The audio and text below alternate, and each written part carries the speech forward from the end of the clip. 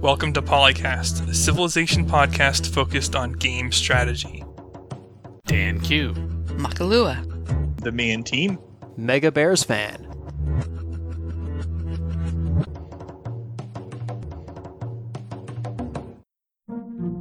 No, Jason had all this extra time to prepare the intro, so it's going to be that much better now. Let's see if I remember how to do this. Hello, internets, and welcome to PolyCast episode 314. I'm one of your hosts, Mega Bears fan, along with fellow hosts Dan Q. It is PolyCast. Welcome. Also, I'm married now. Details to follow. The me and team. Also coasting, now with functional internet. At least more so than last time. And Makalua. For caffeine. ETS Harry in the live stream just wants to thank us for the awesome show. Oh. Shout out to you. I mean, we assume you're talking about this show, seeing as how you're in the live stream. You didn't actually name the show, but I'm going to infer that you're talking about us, and seeing as how you want to get back into Civ ASAP, I figure there's a connection there, so I'm just going to run with it. That's what we need, Dan. We need bots that can pass the Turing test, just hanging out in our chat, that compliment us, and then talk to other people. For all you know, I'm a bot that's passing the Turing test. I'd be very impressed.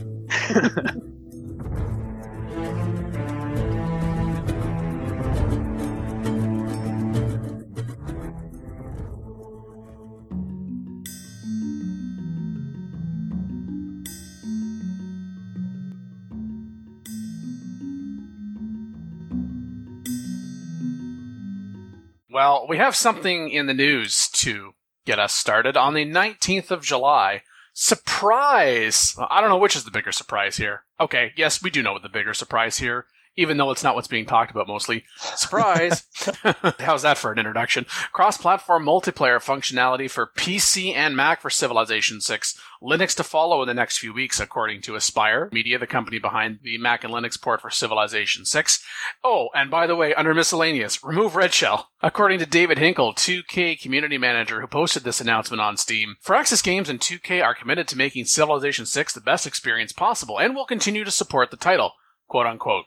Not that there was any doubt about any of those things, just perhaps necessarily the interpretation of those things. Red Shell. We've talked about Red Shell before on this show. Not going to go back into the specifics of that, other than to say that it was analytics software that had been added to Civilization 6 in February of this year in a patch just before the release of the first Civ 6 expansion, Rise and Fall, without player knowledge of it being installed, without player knowledge of what it was doing and what information it was gathering and sending to 2K without user consent, which was the major basis for concern, along with the fact that you couldn't disable that functionality even if you realized it was in there without also disabling the functioning of the game.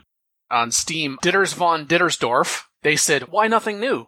And CivLova on CFC said, that's it, question mark. It's probably the shortest patch notes I've ever seen, but still, if you're not into multiplayer, the fact that there is cross-platform capability, we don't know how functional it is at this point, but the fact that it is here and we heard absolutely nothing about that other than it's coming soon since the game was first released in November of 2016 is a pleasant surprise. Although, given the fact that it has been so long in coming, single player is the vast majority of play for Civ 6, and the month-long plus controversy over Red Shell's inclusion in Civilization 6, although not only in Civilization 6, certainly has those three words, removed Red Shell, taking up the majority of the feedback for this patch, which may or may not be the only patch. Some people are speculating this is the summer patch. They did not label it as the summer patch. It may end up being the summer patch, but certainly this is the first patch in the North American summer for the game.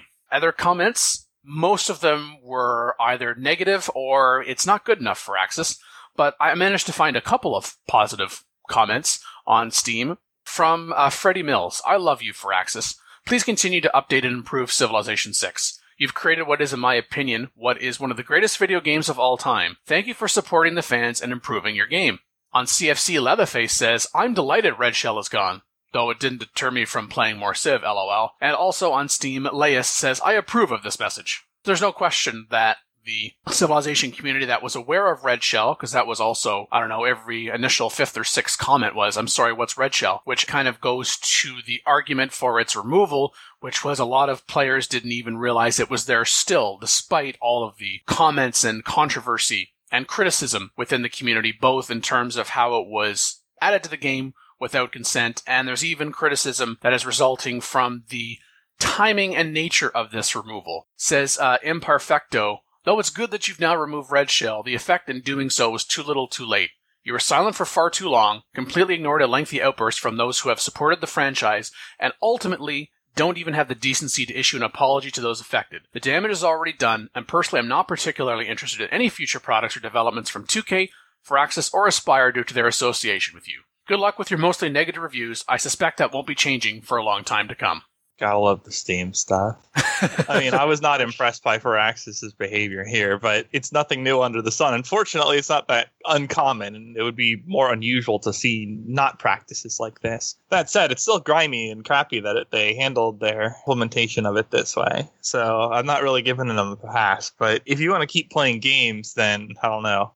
It would be nice if we could somehow simultaneously get everybody to stop it, but I don't know. I don't know what a world that has that happen looks like. I don't know if a month is really all that long, though. I mean, after seeing how long it took EA to take care of like the loot box stuff in Star Wars Battlefront, and same thing with WB and Shadow of War, which they finally just removed the loot boxes from that game unceremoniously, completely rebalanced the game, and basically admitted, oh yeah, they kind of ruined the balance of the game completely and its artistic integrity and all that. And that was like 6 months, 8 months later. That game came out like last October. Is EA really the bar we're going for here, though? No, but I'm just saying it could have been far worse. I mean, people are making it sound like a month is forever, and it's far from forever. In the cycle of them having to go back to their publisher and get that approved and then actually take it out and all that, a month is actually not that long. Yeah, I highly doubt that this was a decision, that putting this in to begin with was a decision that was made by Firaxis. I would be like 90% confident that this was a business decision from 2K. Probably. And having to go to 2K and get the approval from them, and then probably they had to work out some contract thing with the company that runs Red Shell because they were probably on some kind of contract. I'm sure it was more complicated than simply changing a value in the code somewhere or removing a DLL. So I personally feel like a month is actually a pretty quick turnaround time for something like that. Not that I'm giving them a free pass either. Like, again, it shouldn't have been there to begin with, at least not without user knowledge and consent. But it could have been 6 months, and I would not have been surprised. Yeah. We're not happy it was in there in the first place, but at least they reacted quickly when everybody started going, hey. Yes, relatively quickly. Yeah. And about as quick as you could probably expect something like that to happen in this industry. If it were like a little indie developer, I mean, yeah, sure, they can flip a switch and turn something like that off in a day or two. But you're talking about a major publisher, it's not going to happen overnight. I think this is one of those instances where the notion of any publicity is good publicity does not apply. No. Now, a couple of other random things that came up from the Steam discussion. First off, Gloomseeker wants to know, is the artificial intelligence still brain dead? Well, in order to be brain dead, they would have had to have a brain to begin with, so I'm not really certain your question's valid. It's not brain alive, though. We'll tell you that. Joke's on you. Red Shell was going to improve the AI, and you ruined it. Sure. Well, yeah, because Red Shell was sending data back to 2K on how we were playing the game, and then they were going to be able to have these fancy-dancy algorithms that the AI was going to be able to then take that data and on the fly change how they were playing. Yep. Now look what we've done. Doesn't the game itself have some of that going on? I would imagine so. Independent of Red Shell, like all stuff you're picking in game. All games have to be doing that at this point. I can't imagine any game not doing it. Yeah. Again, unless it's coming from like a little indie developer where it's like one dude working out of his basement or office. And he can get faster responses just from the forums. Yeah, right. Yeah. He's got like 12 people playing the game, right? And they're all on a forum somewhere. Or friggin' sending text messages back and forth. Although I will point out that both the model that Firaxis uses and the model that you're describing seem to create a disconnect between the developers and the reality of the game state in terms of what's actually strong or not. Because I actually watched this happen in RimWorld recently, where like the developers' evaluation of what were the strongest strategies to beat raids and survive on the highest difficulties was not consistent with reality, like objectively so. You cannot tell me that a strategy that takes less resources, less tech, and less everything to implement except for user input is actually weaker. There's just no way. No way. And from Gurney's Pug, Dear Firaxis, it's not called PC, it's called Windows. Macs or PCs. PCs can run a variety of operating systems, including Windows, Mac OS, and Linux. Please stop naming things incorrectly. Because the patch notes say PC users will require version this and Mac users will require version that. And I'm like, I hear what you're saying, but I think a lot of times in context, we just kind of read it as Windows. I just thought it was amusing that that's what they were picking up on. Or maybe they just wanted to throw something out there, which, well, technically true. Just it kind of brought a smile to my face. Didn't Apple spend like an entire decade where its marketing campaign I'm a PC and I'm a Mac. Yeah, was differentiating itself from PC. So if anything, that's the hole that Apple kind of dug for themselves. It's nice that we're finally getting to the cross-platform part. I mean, finally, guys. Jeez. Do we have any information on how that's running? Because multiplayer in general is not awful, but it's not perfect. We've had games lost over the quality of the connection. We've had people stop playing over the quality of the connection. So. Yeah, and in some cases that was someone's internet, but in other cases, once an established game started failing, there was no way to get it back. So I would be surprised if the multiplayer cross-platform was actually better than just the same platform multiplayer, which is not great. But maybe it is as good. I have no basis for evaluating that, and it would be useful information. Yeah, I don't see anything in these patch notes about, stability updates or anything like that. So yeah, so if you're listening to the show and you're on a Mac and you have at least one experience by trying to have a multiplayer game with someone on the PC, quote unquote, send us an email to thepolycast@gmail.com and tell us about it.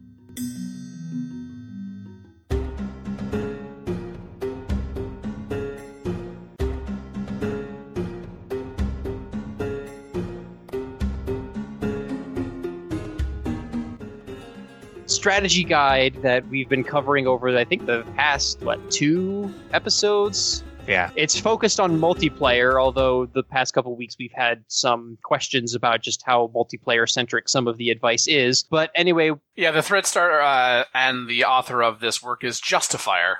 He lists the base benefits of everything, too. It's not just like a strategy write-up. He puts the information about each of the mechanics straight into the guide and then has discussion for most of it. I went through and just kind of tried to generally prioritize what the person was saying in terms of order priority, which would be encampments, and then a potential coin toss between a commercial hub and a harbor, depending upon where you're situated on the map, water or otherwise. Then a campus, then theater squares, then industrial zones. Is it a coin toss for commercial hubs, harbors? I tend to go, if I can build the harbor, I tend to prefer to build the harbor because the land tiles are generally more useful for getting yield. Unless I've got a bunch of deserts or tundra or something like that I can put the commercial hub on. Or I've got a river that just is really snaky and would give me +5 or +6.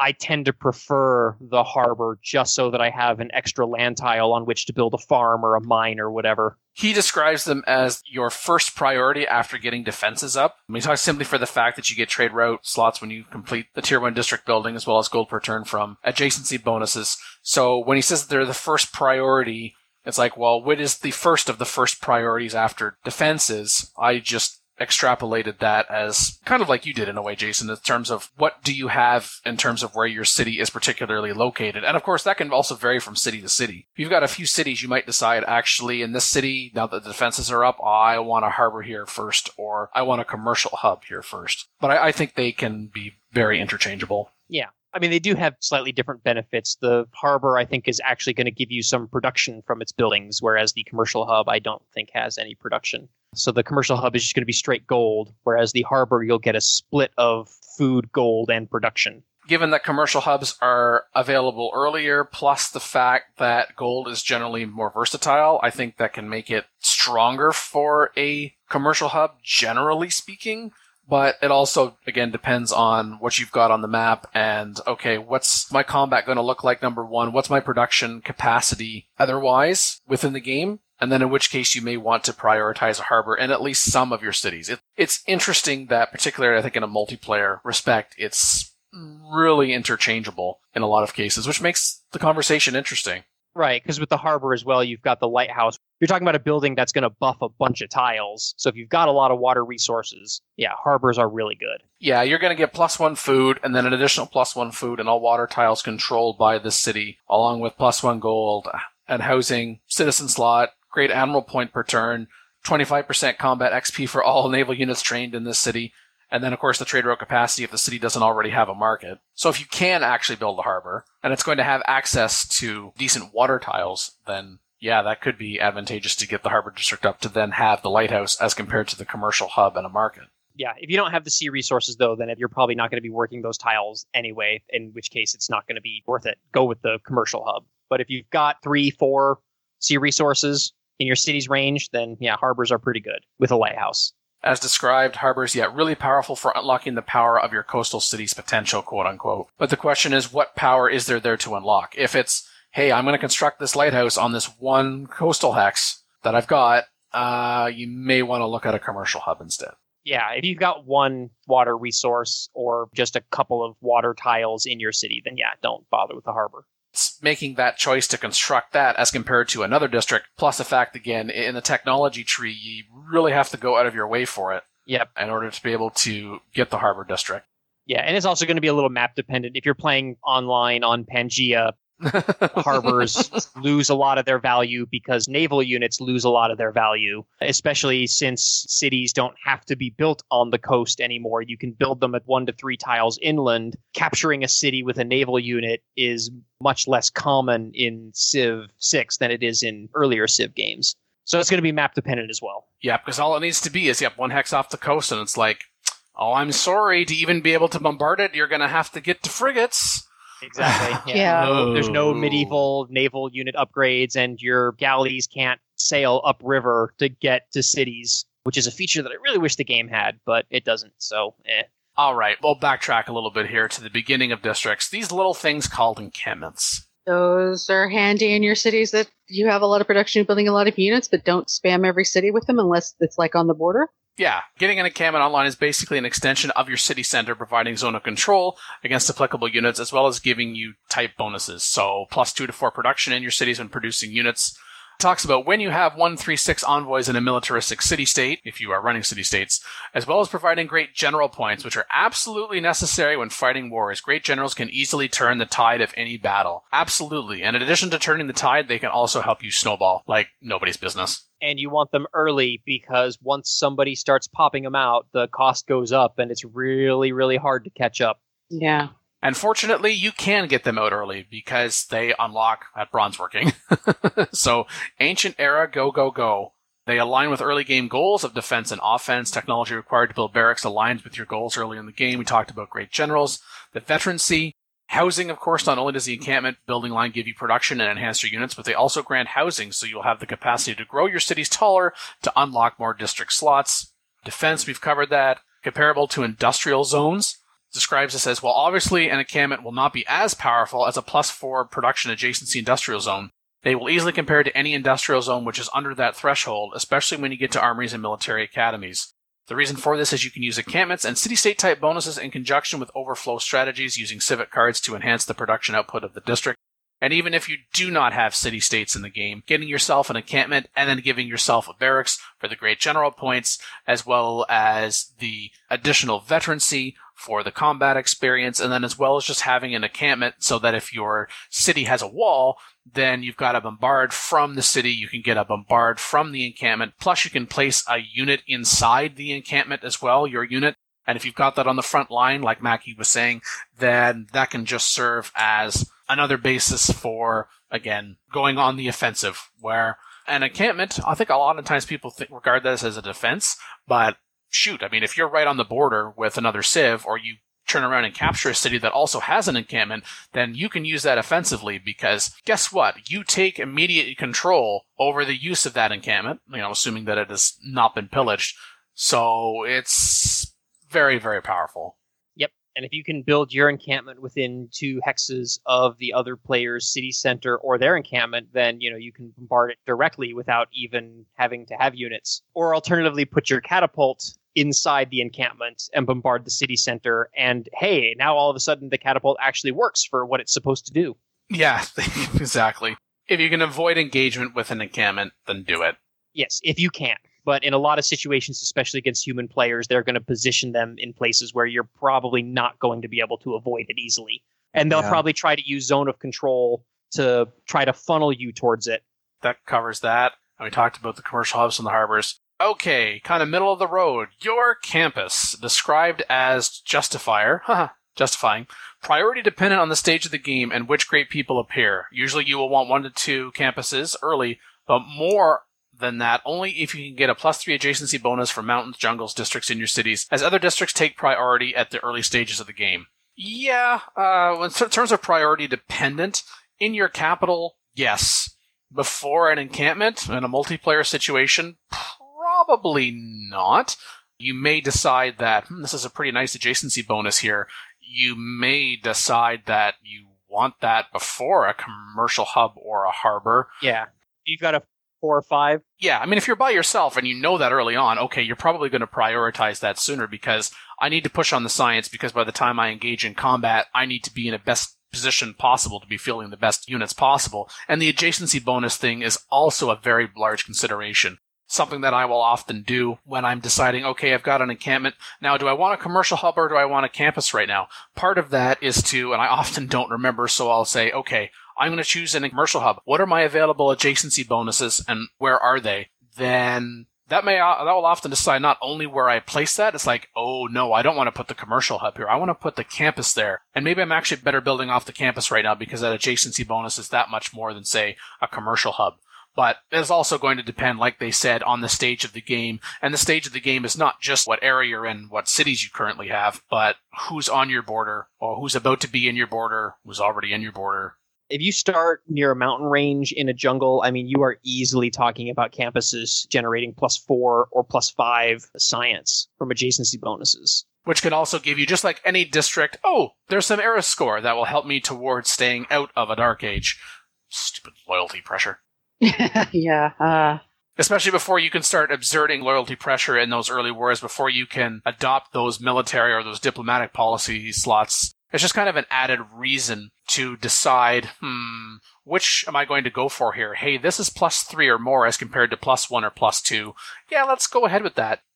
And if you can see from the map that your neighbors don't have very good options for campus adjacency bonuses, and you figure they're probably not going to build them, and you get a +4 or +5 for your campus, you could easily out-tech them and be fielding units that are a whole era ahead, and that's a really significant advantage. Get a head start on those great people for that particular district type as well. And it's just like, oh, look at this free library and +1 science in all of my libraries. Oh, look at all these Eureka bonuses I just got on these particular technologies. Thank you. That saved me a lot of turns. Yep. Plus, in a campus, a library, it's also a pretty cheap district building. I guess it's described that you can compound with city-state bonuses early to get a large amount of science. Even if you exclude city-states from the game, it's a cheap district building to give you a science boost. Short of city-state type bonuses, constructing a university, however, I'm not really certain how many you would have in a multiplayer game, but it also goes to question about as soon as you get like a commercial hub online after a market, how likely might it be that you construct a bank, let alone a stock exchange later on? It's really about which district am I going to get to give me that advantage in that moment because I had to choose that district over another type, and then also what about that first building that I can go ahead and construct in that city, along with the adjacency bonus considerations. I mean, science stays important. If you're going into a game where the outcome is still in doubt at the time of universities, you probably will be building some of them. Certainly in your larger cities that probably already have a campus and also have decent production in order to be able to construct those universities. Oh, yeah, you're not going to throw down new campuses unless the bonuses are enormous, but you probably should be growing your cities, and you probably should be investing in things that make your district stronger as you progress down the tech trees, that you continue to tech more quickly than your opponents, ideally, or at least match them, if they're also playing well. Couple of districts left to go here. Theater squares, and as number 4, and again listed ahead of industrial zones, Quote, you 100% want to grab theater squares if you're playing with the civilization who can get the plus 50% production boost towards producing them, Gorgo, Pericles, and Hojo, unquote. Well, that makes sense, just as with any other district discount type. The strongest aspect of this district is almost no other players focus on great writers, artists, musicians, so if you can get those out, those great people points alone can easily lead in culture. That's true, not necessarily towards a cultural victory, but just progressing through the civic tree is advantageous, so I get that. Got to at least get enough culture to get to your governments. Yes. Although I guess in multiplayer, if you're just sticking with oligarchy, that's less important because you're probably going to get to oligarchy long before you build a theater square. And then lastly, industrial zones are super nice if you're able to compete in culture and science without investing into the prospective districts. They are in general better than a campus or a theater square as raw production from them can be utilized to build all other districts. Yes, they're simple units. However, they're extremely dependent on adjacent bonuses, just as the campus is. If you can get 3+ production adjacent from mines or other districts, take this before a campus or theater square as it will be more beneficial all game. Yeah, it really does come down to that adjacency bonus. It is important to note with industrial hubs that because their adjacency bonus is dependent on improvements rather than the raw terrain, you actually have a little bit more control over that. You need the hills, but if you have the hills present, then you are choosing whether or not to build mines on them. And hills are often clustered. So if you have a place where an industrial hub would be good, it's going to be pretty good, probably. It's pretty hard to get more than +2, though. Sometimes you'll see it. I see +3 to +4 sometimes, but they're not going to get that in every city, or even half of them, most likely. Very atypical for that kind of thing, unless you're playing on a map script that makes more hills. But yeah, very good when you get the flat bonus that's relatively large.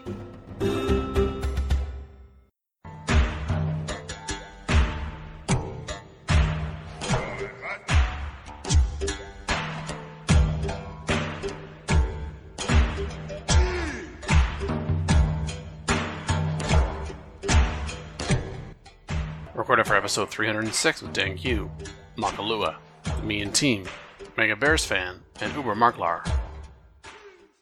Missed opportunity, inflicting negative era score by ISAU is the username. I'm not sure if that has a pronunciation or if it is just the letters. But the idea is basically they want the possibility to make your enemies lose era score. Some suggestions for things that would cause a loss of era score are losing a city for a medium hit, capital for big hit, getting beaten to a wonder, a small hit. You have to like start the wonder, and then if you don't get it, you get a hit. That's pretty crappy.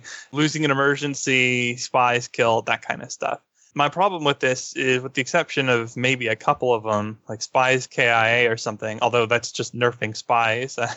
Do they need to be nerfed? I don't know, but that's a way to nerf them. My problem is, like, especially with the cities lost, you're already in a bad situation, and this game already has problems with a nation that is running away but not winning. Like, there's a huge period of time in all the recent Civ games, like maybe all Civ games in general, where there's a decent amount of time to a huge amount of time where you are the number one Civ, but you won't win for a long time. Like, you can spend hours still playing in real life with no real doubt on the outcome. And a lot of multiplayer games are just called in that scenario if they're competitive for that reason. Like, everyone knows who's going to win, but it's still going to take over an hour to complete it.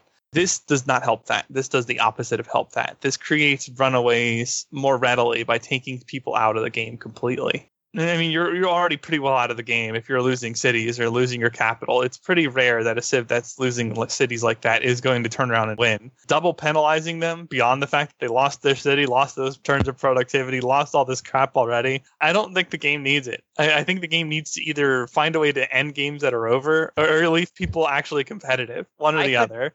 I could maybe see a mechanic where having your capital captured like automatically triggers a dark age regardless of what your era score was. The idea being that you've essentially been removed from the game now. So your cities lose a bunch of loyalty. And so now there's the possibility of all of your remaining cities like splitting off, becoming independent, and then joining the remaining civilizations. I could see something that would like help that end the game faster. Yeah.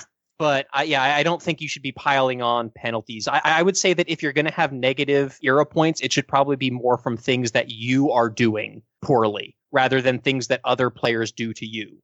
Although I can't really think offhand of what something like that might be. Your worker micro sucks. -1, lol. I mean, I was thinking things like maybe you didn't research enough techs in the last era or something like that, but like that wouldn't really be a negative era score. That would be more like increasing the buffer to get the next era. But Not yeah, to mention, that has its own downsides. Like, if you're falling behind on the tech curve, you're already at a penalty all to everybody else. well, not technically, because you might have been doing something where you were half researching text because you were like planning on getting the Eureka later, and then the era ticked over and you've got a bunch of half-finished text and there's no degradation mechanic. So maybe that would be something that would kind of fill that role of you shouldn't be half researching text. I mean, I don't know if that would be desirable. I don't think I would want it because I do that all the time. That's so niche. And like, I feel like people who are actually optimizing to that extent are rarely going to be significantly behind on the tech race. Right. Unless you just want to punish that action in general. Then why even offer it if it's not going to be like... I'm just saying that's the only thing that I could think of off the top of my head that would be something that would qualify for a user executed thing that would give you negative era score. The notion of losing your capital could trigger an internal emergency. Internal conflicts, even. Your emergency then becomes, better get your capital back within X number of turns. Oh, yeah. No, I like that. And then the failure condition could be you get a Dark Age. Yep. Nice. And so that way, really, the negative era score to me is the things that you don't get. Like, for example, getting beat to a wonder. You know what your negative era score is? It's not getting the positive era score for constructing the wonder. Right. Plus time lost investing in that versus other things. There's a significant opportunity cost to pursuing a wonder in the first place. And then if you don't get it, it's only the opportunity. Like you just lost out on a lot because now you have to go back to whatever you would have built many turns ago and try to build that anyway. Or maybe your next best thing now. But there's stuff you could have built that you would have had for sure that you would be getting, but you went for the wonder and didn't get it. That's already a pretty significant negative. It's not like you get fail gold to the extent where it was valuable, like in Civ 4. Yeah, or negative score, negative correlation to a positive one. You get the positive one when, hey, you know, your great general was victorious in combat for the first time. Negative era score, you just lost your great general. Well, I'm pretty certain that you're already going to be behind because of that, because you're not going to be able to progress as quickly in the war, if at all anymore. All of those great person points that you generate in order to get that great general are lost. They suggested like a spy killed in action. Once again, that's the opportunity cost that's been lost. Well, I spent all of that time constructing that spy, and I spent all of those turns waiting them for do something, and they got killed in action. Welp, I guess I'm going to construct another spy, or I'm not going to construct another spy, or I should have chosen a different action for them to do, or they should have waited. I think that is the negative without it also being a negative in front of you. That the idea of the era score is that you have done something well. It's being acknowledged. You're the first to something. It's the first time you've done this. You've repeated this, tying it also, say, into your dedication, for example, as you're getting era score, because that's your civilization's focus for that era. Congratulations on constructing a new specialty district. Congratulations on constructing a science building within your campus districts. You're going out and you're taking land units, you're going out and taking melee units because that was your dedication and you're getting the era score. The negatives will present itself, if not right away, then soon enough, and it does not need to be tied to the era score. The fact that I lost getting to a wonder doesn't take away the fact that I settled near this natural wonder. And you might say, oh, well, Dan, that's not the points that are being taken away. Strictly speaking, well, if the first points I got were, hey, congratulations on finding this natural wonder, you're the first in the world, +3 or +4, whatever it happens to be, and then, hey, you just lost a unit killed in battle -1, the fact that I lost a unit in battle does not take away from the fact that, hey, I just settled near this natural wonder. The correlation's not there. Now, what you could do is you could use this as a means of nerfing with something that's strong.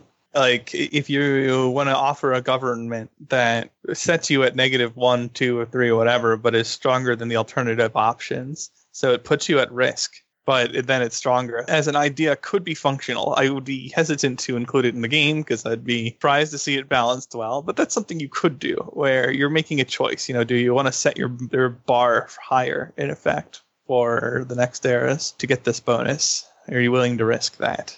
I did enjoy the suggestion there that's saying, hey, there could be negative era score if you get your settler captured. Man, the AI is screwed. Yeah. Zentrieve in the thread said, I rather they overflow the era points from one age to the next. Silly to see an oversupply of points to get a golden age to have basically little to get on the next age. Like during Classical Age, you would have so many triggers for era points, but by the time you're on Medieval, you're scrambling for points and turn into Dark Age next. I don't know about that. I don't want to see perpetual golden ages without having to do anything, because that kind of defeats the strategy of, do I want to do this thing now that's going to give me era points, or do I want to wait till next era so that I know that I'm not going to get a Dark Age? Yeah, I agree. Something to give it incentive would be nice, but not perma-golden aging. A growth bonus in your cities, production bonus, a gold bonus, some economic domestic benefit that scales based on how much the excess is. But I don't think it should just roll over to the next golden age. Perhaps there would be an opportunity to tie that into the number of dedications you get, which then you would need to scale it on. First off, the number of dedications that you could get in, say, other eras, like if you were in a heroic era, for example. Then you probably also have to look at what each one of those individual ones are. But if it's, hey, you've got enough to be in a golden age, and if you're this X number over, like if you're 25% over or 50% over or something like that, then you can adopt another dedication to go along with that, so that it's not a perpetual golden age, which I agree that overflow would just allow that to happen, which would kind of defeat the point of, well, I don't worry about era score. What are you talking about? I'm always in a golden age. And quite frankly, I've seen enough people already saying that it's too easy to get into a golden age and stay in a golden age. I don't know about extra dedications, because that kind of nerfs the heroic ages. It makes the dark ages less appealing because you don't get the extra perks from getting into the heroic age. But maybe they could have additional dedications that become available if you cross certain thresholds. So maybe if you just get just enough points for a golden age, maybe there's like 3 dedications available. And if you get +5, then a 4th one becomes available, and +10, a 5th one becomes available. Maybe something like that, where there's better options available if you exceed the requirement. Bookender says, I wish it were like the NBA, okay, National Basketball Association, NBA draft, where it isn't an exact number of points, but a probability that changes, or ages could change fluidly based on a timer. Your current age depends on era score you've accrued in the last 40 turns, instead of being tied to rigid periods. All I know is that if it's like the NBA draft, we're going to deal with like 5 civilizations tanking, and it'll be horrible. So That's every draft, though, isn't it? they're changing it, luckily, but it'll still be weird.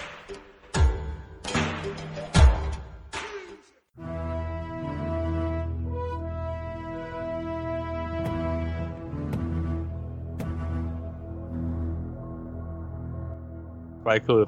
I'll start with the TLDR, because then we can build from there. But government should give additional dedications and give bonuses to certain projects. Dedications, you hit New Age, get 2 additional dedications to choose from, tied to government type, so you can get some potential unique dedications. How good this would be really depends on what you put in the game.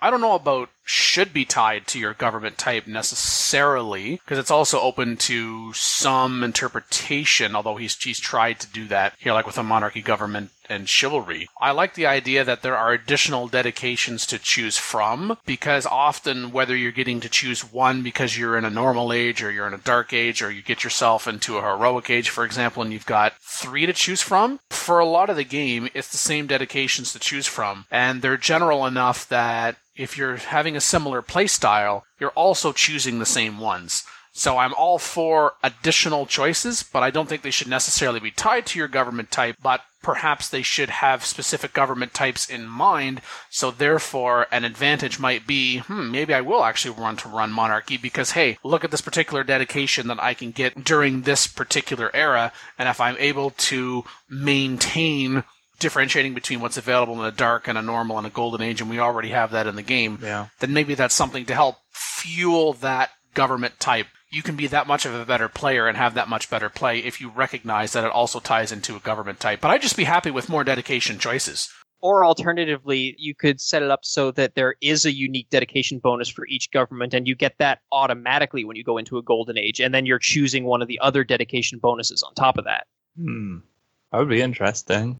As long as, I don't know how you necessarily accomplish this, if, let's say that you're in oligarchy and you've got yourself into a golden age, you might say, okay, well, now that you're in a golden age, you also get more combat on top of it, probably in oligarchy for the additional combat strength. So is it then an argument there you automatically get more combat strength because you chose more combat strength?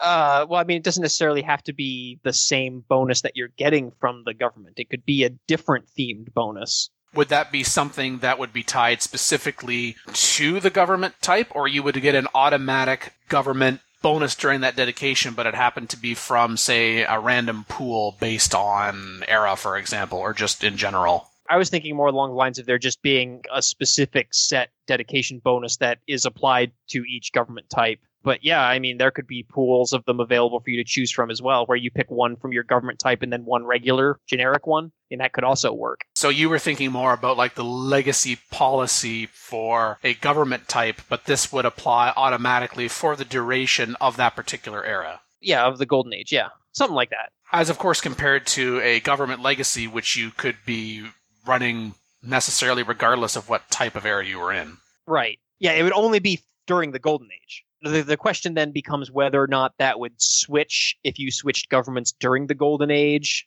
And of course, Golden Age, Heroic Age, interchangeable in this context? Yeah. Okay, because then there would be something that would be either Golden Age or Heroic Age to kind of tie into the Dark Age at a normal age thing. Okay. Started mentioning the loyalty and war weariness. The idea basically is each government having a different effect on loyalty and war weariness. The examples are autocracy, monarchy, communism give you a bump to your capital, loyalty bump to your capital if you, for some reason, need a loyalty bump in your capital. And cities with governors, classical republic, merchant republic, democracy, slightly smaller bump to all cities with certain districts. Oligarchy, theocracy, fascism should give no loyalty boost, but reduce war weariness. You know, I'm perfectly fine with this as suggested because it can be another measure of whether or not you're going to choose a particular government type, whether you're actually going to stay in that government. I'm thinking with regards to the reduction in the war weariness. The thing is, it's expressed as a boost or a bump or a reduction in something that you would want, as opposed to this notion of what we have in some, policies like, oh, you get this, but then it also takes this away. Historically, when you consider the type of government and then trying to tie it to a specific in-game mechanism also makes sense. Yeah, there's going to be some argument over which bonuses should apply to which governments. For example, in this outline here, communism is giving you the bump to capital and cities with governors, whereas I kind of feel like that should maybe be more spread out, given the theme of communism, and maybe the democracy should be the boost to capitals and governors. But, you can make a case either way with that. Yeah, that's going to be something talking about having supervision and whatnot, which Right. you could go either way. Yeah, like in a democracy, you could get into questions of, is this like a decentralized democracy or a centralized democracy in terms of government power and the different tiers of government, which of course is a level of detail that we wouldn't go into in the game itself. No, not with our 8 cities across our quote-unquote empire, no. But each of our cities covers thousands upon thousands of kilometers and miles. Each of our cities is basically taking up an area on the map the size of Texas. Yeah, no joke. The idea is good. I generally approve of the idea of governments having more specialized effects. Because right now, the governments still have very much a kind of a feel of being a blank slate where you're just slotting in the policy cards and it's more about the policy cards than the actual government. Yeah, for sure. If you rearranged which governments had which policy slots available, they'd be totally different governments. The government-specific bonuses are less of a factor in my decision-making than the arrangement of the policy slots. So for the most part, oligarchy again is an exception in that regard, just because of how strong the unit strength damage scaling goes. Well, but and for almost oligarchy, everything else, it's like. And oligarchy also is just a very well-rounded government in general, so you can do pretty much whatever you want with it. Now, if you had a situation where autocracy was the government that gave you that +4, would it be as good? Yeah, I'd still use it because the +4 makes such a big difference when you're fighting. All right, what about this project suggestion? Each government would also give a small bonus to running certain projects. For example, Tier 1 governments, oligarchy might boost harbor encampment, and autocracy might boost engineer and campus. Classical republic might boost commercial and theater projects. Guess it's all right. This would make certain governments all the stronger, though. Like going oligarchy into Great General is still pretty strong. And having a boosted project means that even if other people invest in an encampment, if they don't also go oligarchy, they're not going to get it. So, yeah, do we really want to stack more military bonuses onto oligarchy? But where else would you put it? I don't know. It could go into autocracy. And then give oligarchy engineer a campus, or just let it have all three? Yeah, I don't know. Even the harbor is a bit of an eyebrow raiser on oligarchy. I think that's just a process of elimination kind of thing. Yeah, I had to put it somewhere. I don't know. As soon as you start tying a production to running certain projects for each government type, then why not just say, hey, congratulations, you're an oligarchy, so you get a production boost to all of your encampment buildings. So I don't think we should go down this road. And something of the same thing, except for that projects are more situational than the districts themselves. So boosting a project is less impactful than boosting the construction of the district. Very true. Okay, building on the envoy system. Every time world moves to a new era, you get +1 envoy for every civ that has the same government type as you. Wouldn't that also mean that they all get +1 envoy? And city-states aren't civs, so this would only be tied to other civs. I would like to see something with like how the city-states function, so that based on situation, you might have some extra incentive to do one government over another because of what the city-states are running. Yeah, this is interesting because it just gives everyone more envoys, or maybe not if everyone's running different governments, but... Yeah, I think you'd really also need a way to influence the other players' governments, or the AI's governments, because right now I don't think there's any way to do that. So it's kind of just a crapshoot. Yeah, or maybe you don't want to be like the odd government out or something. That's what he's going for. Right, but again, without the player having the ability to influence the AI's government, it just feels kind of cheap to me that you're the one who has to bend over backwards to get the bonus for this because you can't do anything to change how the AIs play. Yeah, I mean, I would be inclined to agree with you more so if the AI and often the player didn't just kill the most of the city-states anyway. But yeah, that's true. It is kind of annoying because it's contingent on what other people are doing. Now, this could be interesting if instead of being automatic when you progress to a new era, if it were tied to like some kind of World Congress system where that was a resolution you could do. So you select that resolution, you're the leader of the Congress or whatever, and you know you've got a lot of other civs that are the same government type as you. If we're going to have envoys that you can send to other civilizations, and we talked about that on episode 311, rather than tying it to a specific era, if you're going to give something automatically, to me that would depend less on your era, but maybe your age. Like if you're in a golden age, perhaps you do get +1 envoy with every civilization that not even necessarily has the same government type as you, but that is friendly with you or something. Because you can make the argument, man, if you're in a golden age or a heroic age, that's something that other civilizations are going to pay attention to. And there are some civs that'll say, hey, can you stop gloating with your golden age over there? So they already know that. The game's already tracking that. So, congratulations. You have increased your influence in the world, and part of that metric is the fact that you've now got +1 envoy with other governments that you have contact with, and they're also having, friendly relations with you. They would actually receive that envoy. They would welcome that envoy because of your existing positive relation. Oh, yeah, but boy, it's the AI, this so next they'd one. take the envoy and then they'd turn around and complain about you gloating about being in a golden age. So, well, they're going to do that anyway, so I might as well get something out of it. Yeah. Loader's going to gloat. The next suggestion makes you want to stay in oligarchy even longer than you would now. Otherwise known as other cost of government. Gold maintenance cost to cities and districts should go up as you move to higher tier governments. Increasing tiers might also increase how many amenities you need across your empire. Whoa! Why?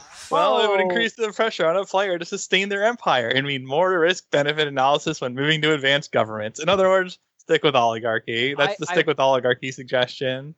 I would like to say that I wish that the higher tier governments were not so much of a strict upgrade over the older governments. Because like I said before, most of my decision making is going to be what policy cards are available. So I do wish the game had mechanics where you have more reasons to stick with older governments longer if they're useful. And oligarchy right now is pretty much the only one where you can pretty much make that argument. I just don't know if this is the right way to do it. I'm not sure I agree, because players need more incentive to really invest into the culture tree. And this is one of those ways that really matters in terms of your culture output. True. It lets you get into more advanced governments, which are a significant upgrade. Similar to scientific upgrades, they are something you are designed to want. It's intentional that you want them. And I'm not so sure from a historical perspective that the lesser advanced governments actually would merit less maintenance or like more amenities required or any of that. That's more of a function of technological progression. If like, I don't see any bureaucratic advantage conferred by running a monarchy across a huge empire as opposed to a more advanced government. From a historical context, you'd almost think it would be the other way around, where the older governments should increase their maintenance costs the longer you have them in effect, because those simpler governments are going to become harder to sustain. That's why you had to invent newer governments. Yeah, A simple democracy really starts to fall apart. Simple Greek democracy really starts to fall apart when you talk about extending that to multiple cities and whole nations and stuff like that, which is why republics were invented. This could also be very useful as a mechanic for balancing expansion rate early on. Yes, tie it to the size of your empire. Similar to like how Civ 4, if you just like expanded to 15 cities before you got to like currency, you're probably going to have a bad time unless you built the Great Abuse House or something.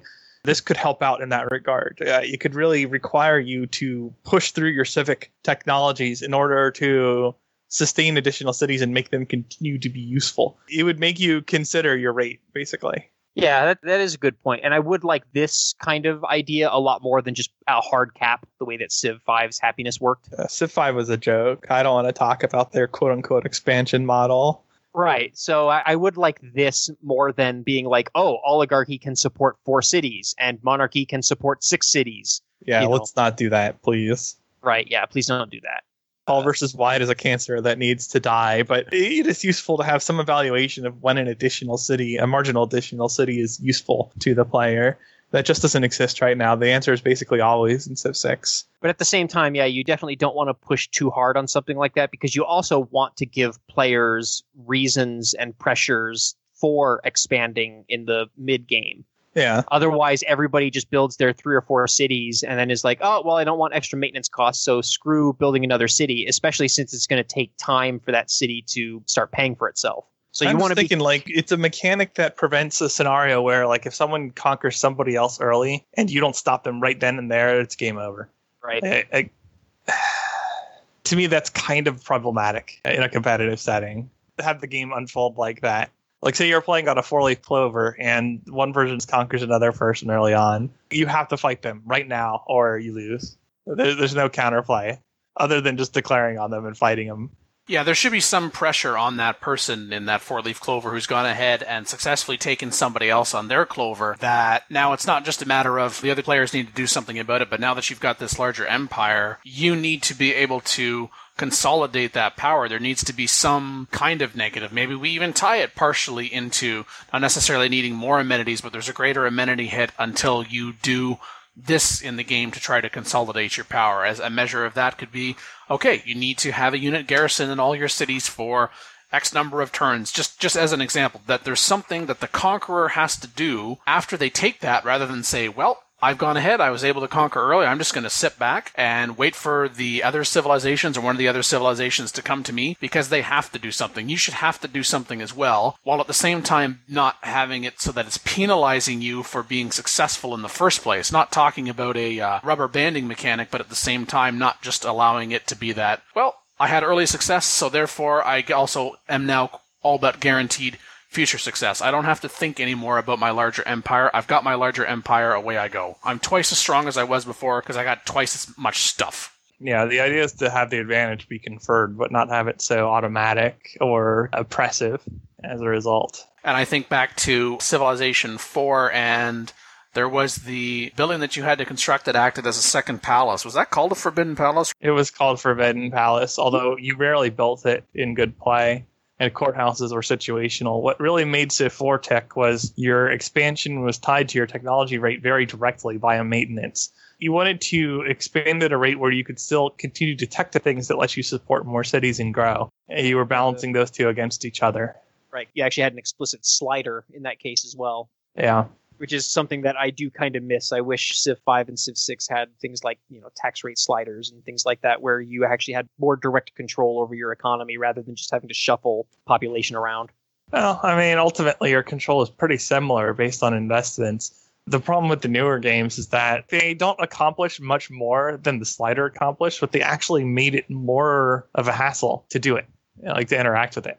It's just the wrong direction to go. Another idea that I've had in the past that kind of relates to this is the idea of actually separating the idea of colonies from core cities, where if you are conquering another empire, it's considered a colony and the cities operate differently than your core cities and are, potentially harder to maintain. As long as there would be an option for you to have it so that colony over time through very specific steps could become, if you wanted it to, a main city. Yeah. Then that's fine.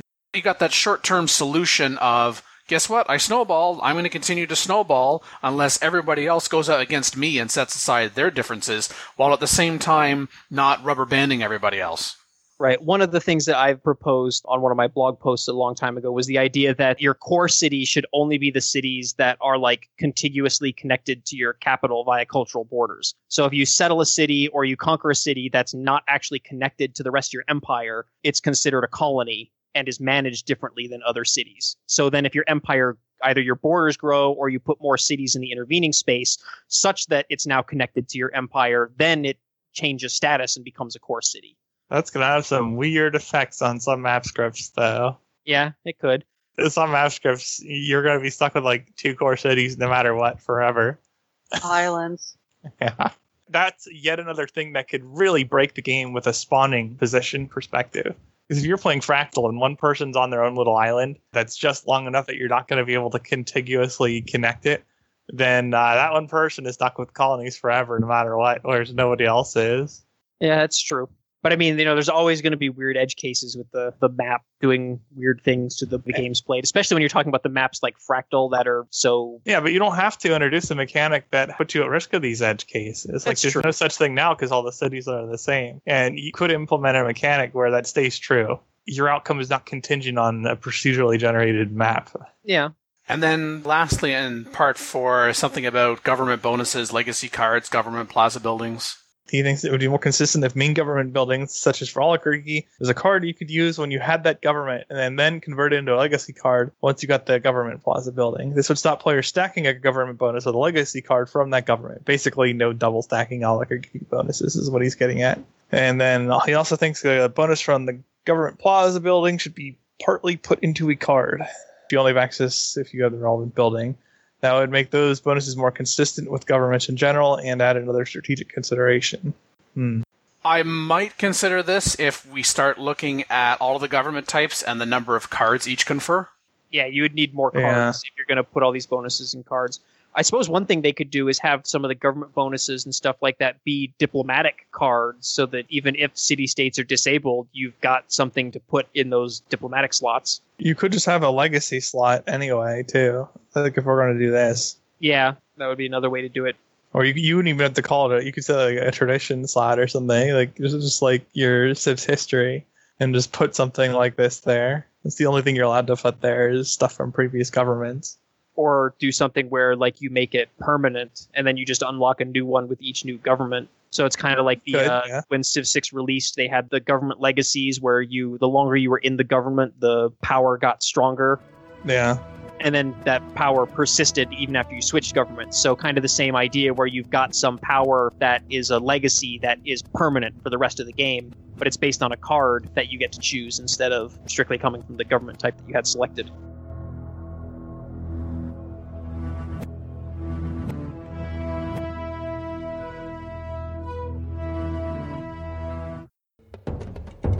Support the ongoing PolyCast Patreon campaign. Collective achievements. Personal incentives. Month-to-month commitment. A thank you to lead patron Candace Albinus and all other supporters of the show through this measure. For more information, visit thepolycast.net/Patreon. Call in today. In North America, the number is 301-637-7659. That's 301-637-POLY. In Europe, 44-121-288-7659. That's 44-121-288-POLY. The only thing worse than being talked about is not being talked about. For more information on PolyCast, Our sibling shows Modcast, Revcast, and Turncast, Or about PolyCast in general, log on to the series' official website at thepolycast.net.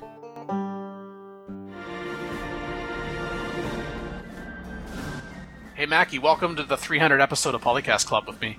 What? I've got to be quite a ways behind still. This is your 219th episode. Jesus. Still a lot. Jason, this is only your 14th episode. What gives, man? Wow, Dan. You know what? While you're gone, I'll just record my own PolyCast every day until you come back. How's that? Hookers and blackjack? Thank you for listening to the 314th episode of PolyCast. I've been joined by fellow regular co-hosts Jason. Oh crap, I didn't think of anything. Something witty. Phil. Now mixing guerrilla and gorilla tactics. And Stephanie. Well, all right, Mr. Cherry, what are you doing here? For those who don't know, on the 20th of July, I got married. Yay! Yeah, I'm off the market now. Obligatory reference. Sorry, Mackie. Sorry. And I had the opportunity to meet some polycasters / turncasters in person. Imagine past regular co-host on the show. This is the second time I met him in person and his significant other. Warning You 2 and his significant other. Canis Albinus, Ober Marklar, New Earth Relic, and another past regular co-host on the show, QNL, and her significant other. But no, don't expect my wife to be on this show anytime soon. It's not really her thing. And I'm still allowed to play Civ, so you know what? That's great. For now. For now. Yeah.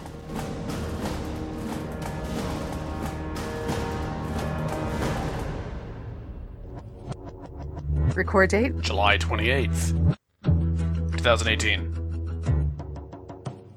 Civilization 4, 5, and Beyond Earth sound clips. Copyright Take-Two Interactive. Copyright Civilized Communication at civcom.net.